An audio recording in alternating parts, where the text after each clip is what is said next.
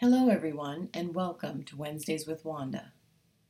My name is Wanda Nordley, and I'm happy you are here for another edition of Provoking Courage, Finding Strength in Vulnerability.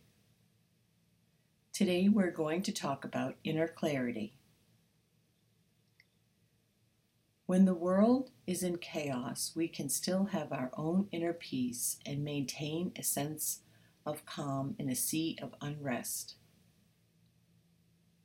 People who maintain their sense of calm when things around them are in a state of flux and confusion are always wonderful to be around. We feel calmer just being near them, as if they have activated our own sense of inner peace. From them, we learn that we can be calm even when everything around us is in turmoil, because we know that no matter what happens, this inner sense of calm will help us to function well. Often, times of confusion are the times that enable us to find that part of ourselves that knows how to cope and how to be the light to others in the storm. If we allow ourselves to be thrown off balance by every piece of disturbing news that comes our way, we may be relying too much on our emotions. On the other hand, our thoughts may also be unreliable at times like these, as they chatter on endlessly about what might happen next.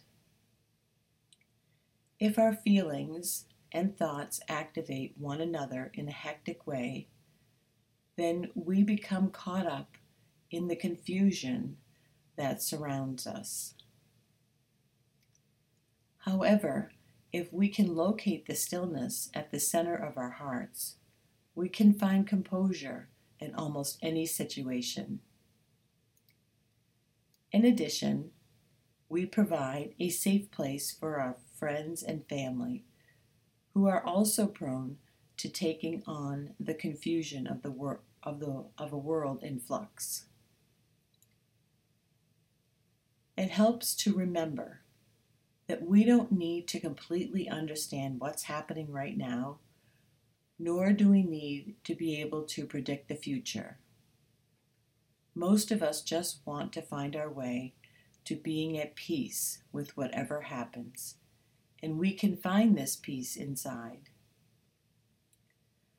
Cultivating our inner clarity with meditation, reading words that inspire us, and journaling will lead us to that place inside that's already there, just waiting. As I have mentioned in previous podcasts, I cannot emphasize enough how important and beneficial it can be to write how you're feeling down. It is a form of release so that we don't stay in a state of flux and confusion.